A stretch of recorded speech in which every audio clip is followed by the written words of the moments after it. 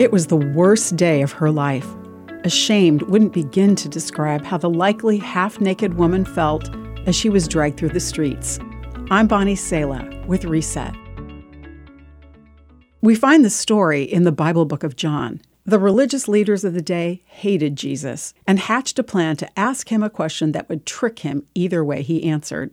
As Jesus taught in the temple early in the morning, in they came with a woman who they put in front of the crowd.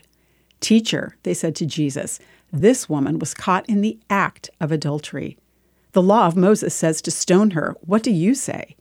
Then Jesus did something remarkable.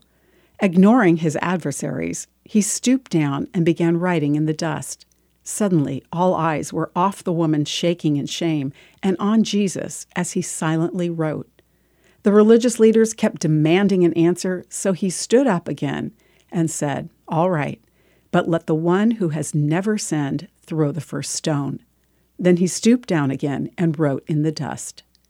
Dramatically, the Bible says, when the accusers heard this, they slipped away one by one.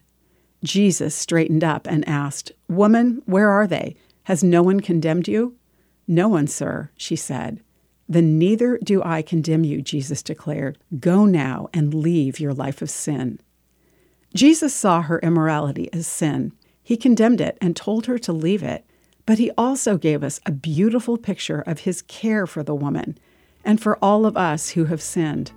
God's kindness, not condemnation, not shaming, says Scripture, is meant to lead us to repentance. I'm Bonnie Sala with Reset. To read, share, or hear this again, or to find more resources like this, visit guidelines.org.